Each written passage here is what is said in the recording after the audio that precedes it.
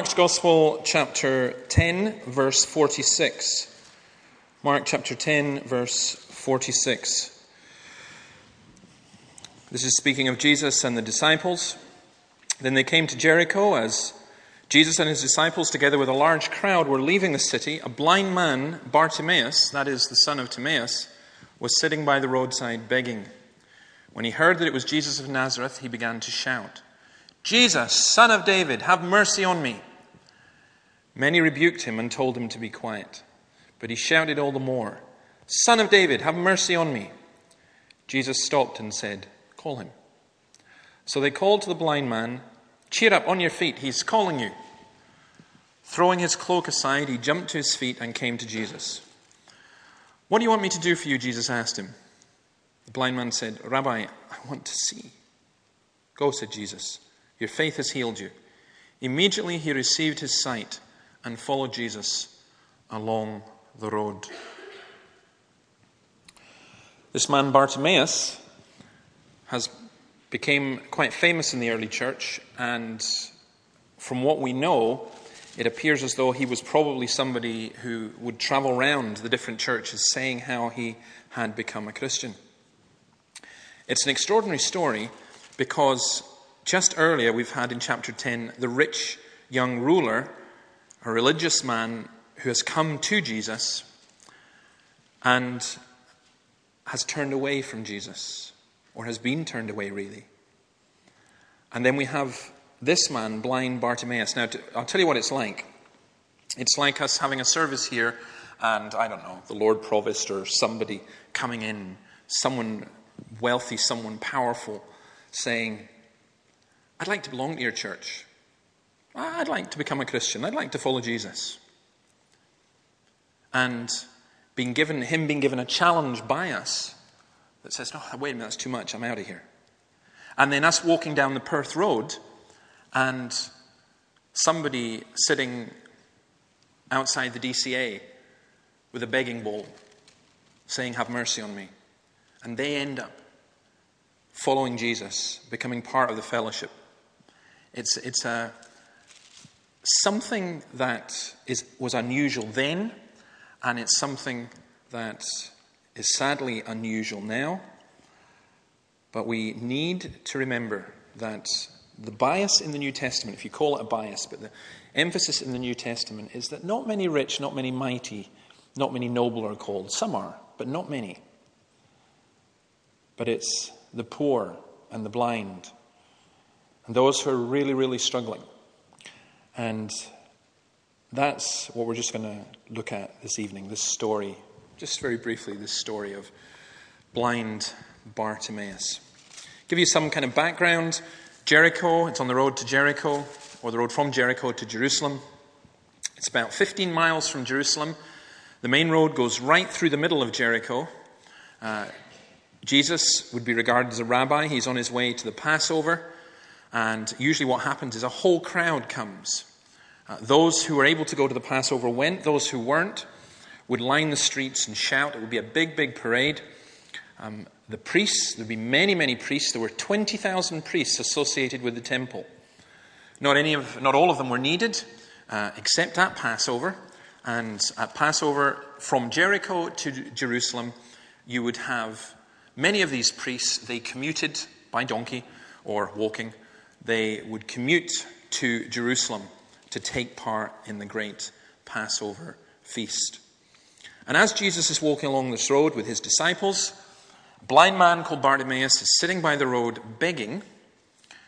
And incidentally, by the way, those of you who are mega sharp, as you read through Mark's Gospel, you will notice that this is the only miracle where the man is actually named. His name is given, which is a further indication that he was known in the early church. It's also, by the way, this is the last miracle that is recorded by Mark, apart from, of course, the great miracle of the resurrection.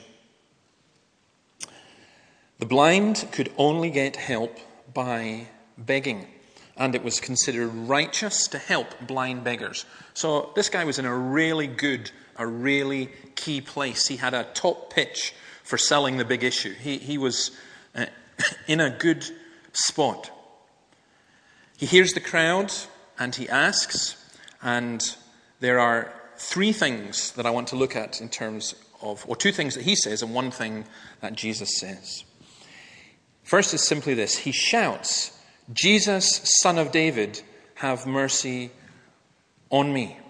Now, he's at the side of the road. There's a big crowd. He hears that it's Jesus of Nazareth. And that's also important, by the way, Jesus of Nazareth, because there were lots of Jesuses around at that time. And Jesus of Nazareth was someone unique and someone distinct. He shouted to him, "Jesus, Son of David, have mercy on me."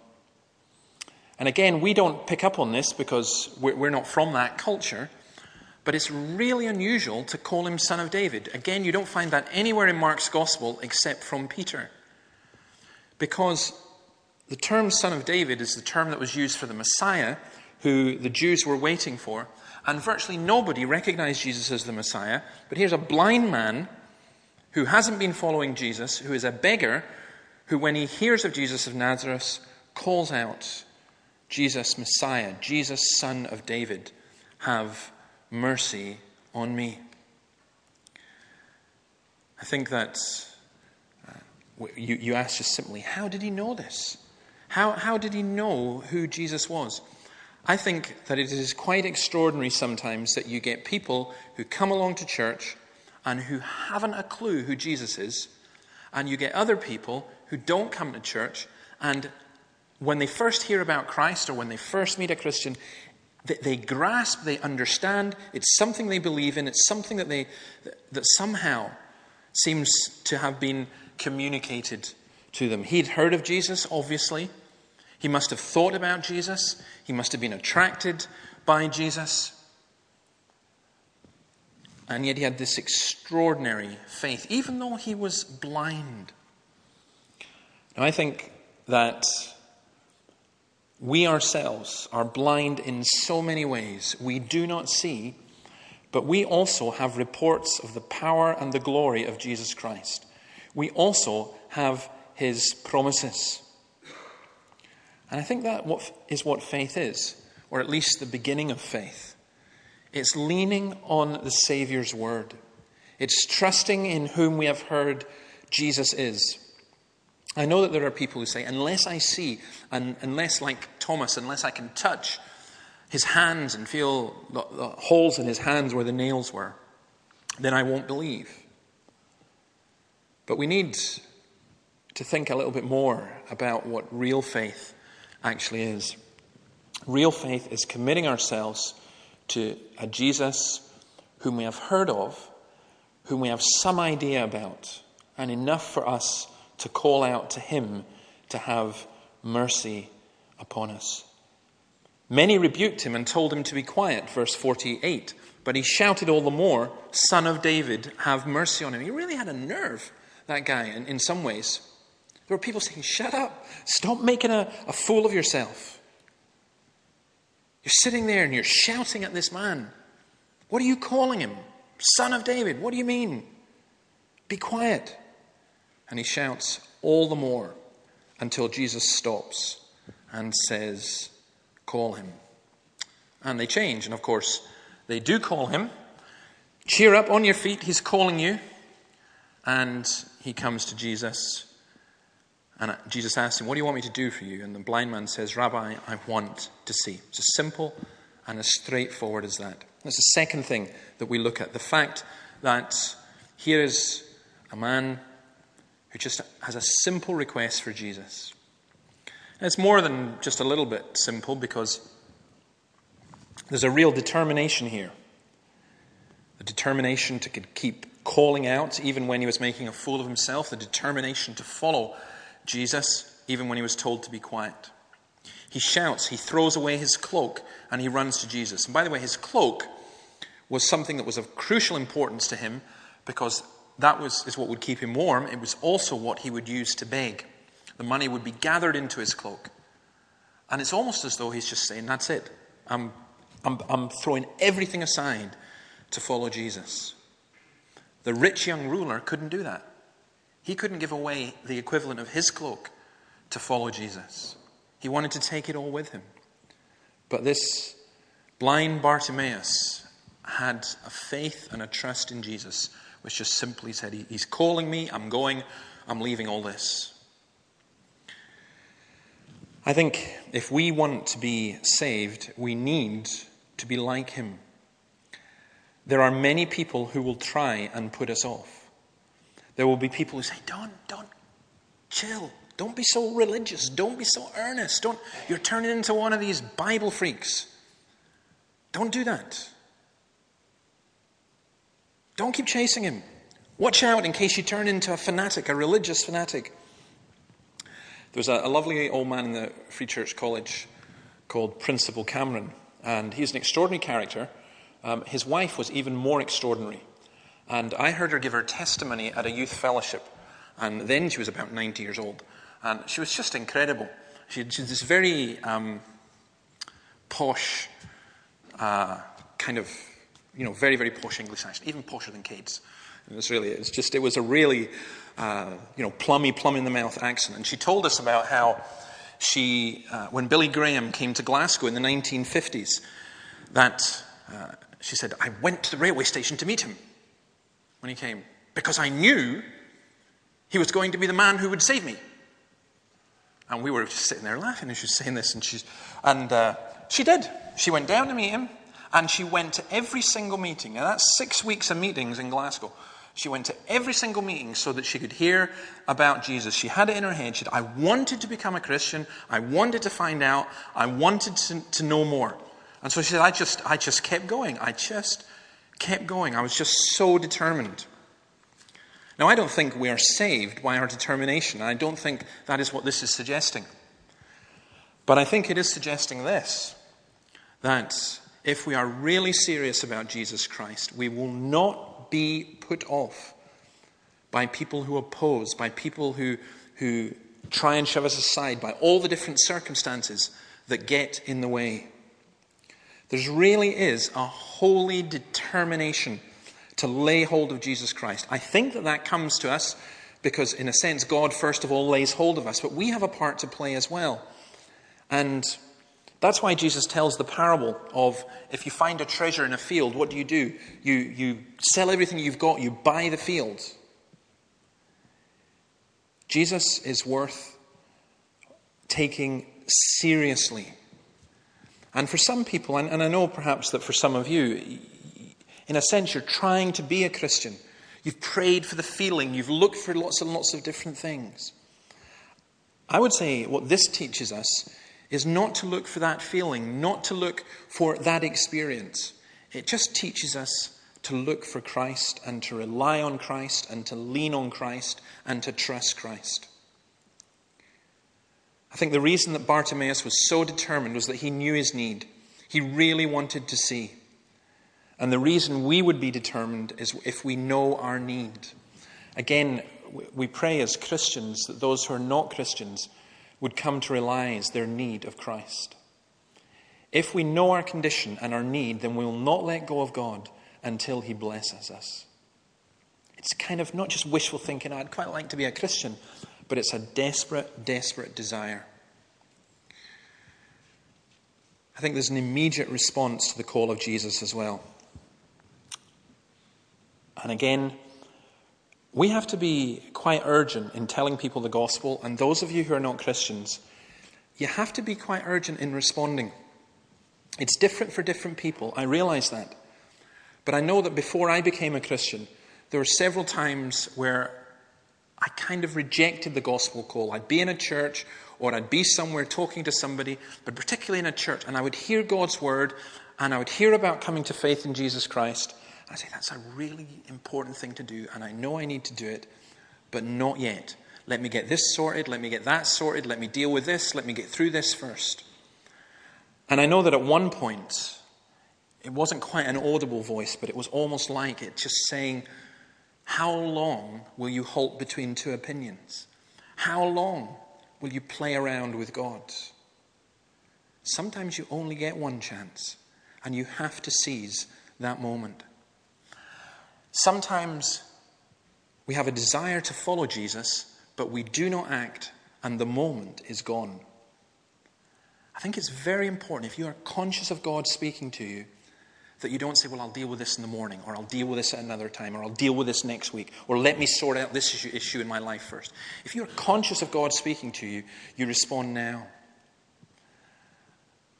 I was reading, in fact I wasn't reading, I was at the Crieff conference this week, and Sinclair Ferguson was talking about how one of the big differences he's noticed in the church since the 1950s and 1960s is the lack of prayer and the lack of effort, and possibly even the lack of belief in terms of conversion, people becoming Christians. We're doing everything else except praying for and communicating the gospel to those who are not believers.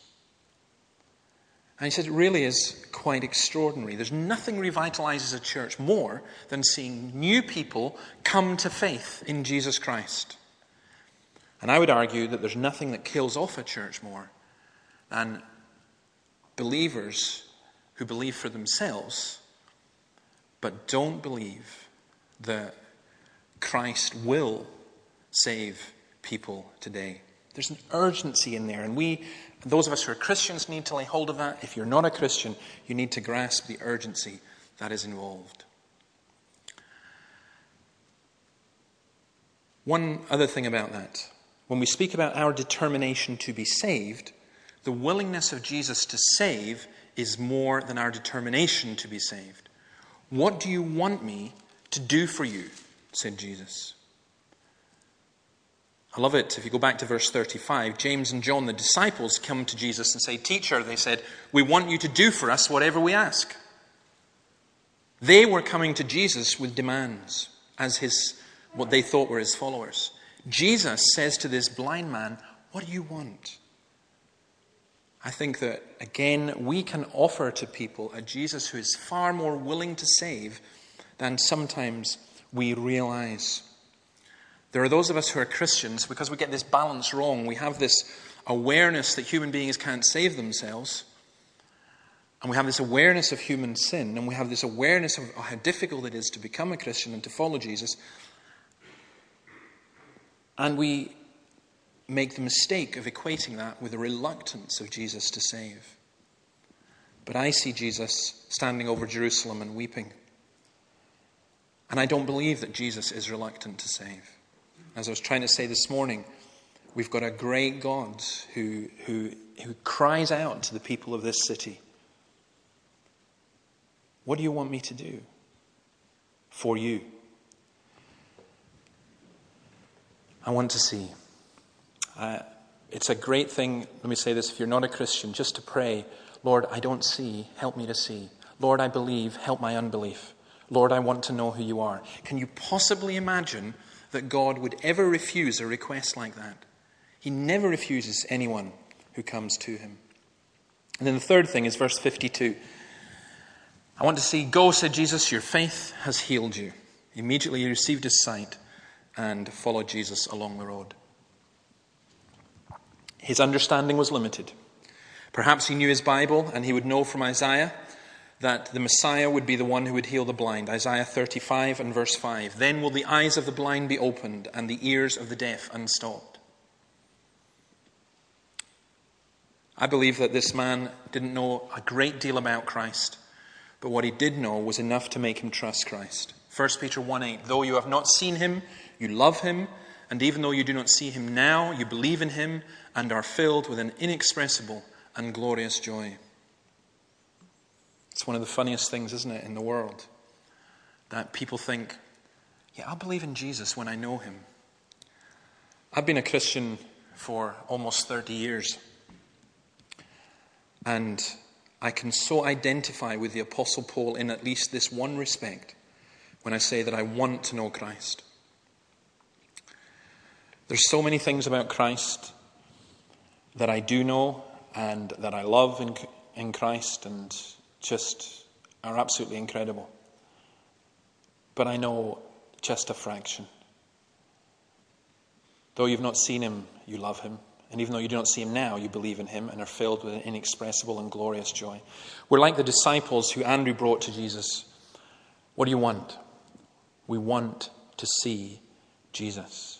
I actually think that's it. I think if that happened in our churches, I think if that happened in our lives, if we could just see Christ, if we just get hold of Christ, then everything else would be made, in a real sense, so much easier. This morning I said about what we call indicatives and imperatives. The imperatives are command. Do this, repent, believe, trust, follow, and so on. The indicatives are the descriptions of what has happened. We need the indicatives about Christ, the descriptions of who Jesus Christ. We need to see Christ before we will obey the commands of Christ.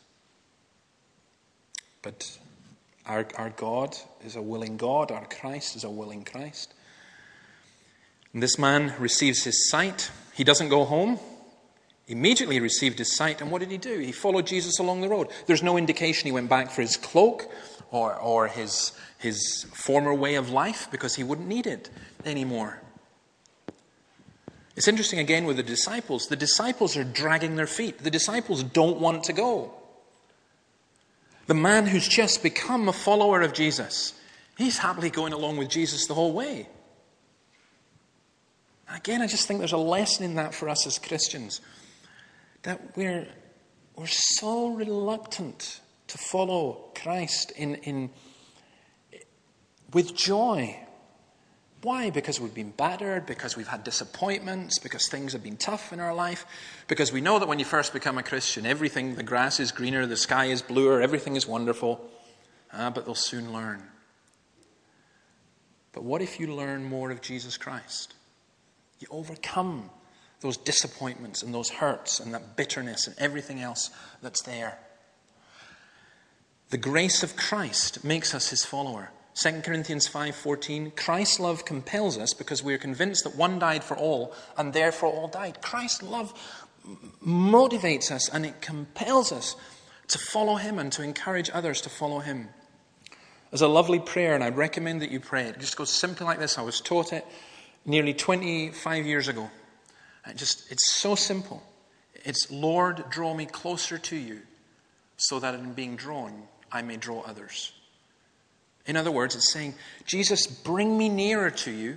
And as I come nearer to you, then everyone else I connect with is drawn closer to you. I think that's the pattern here, the pattern of recognition of need, of faith in Jesus, of gratitude, then loyalty to him. I think it's moving from sitting at the edge of the road to actually walking along it. And maybe that's a good place for us to finish. Let me finish just saying two things about that. Some of you may be sitting at the edge of the road. You have an interest in Christ. You probably wouldn't be here unless you did. You have a curiosity. You have a concern.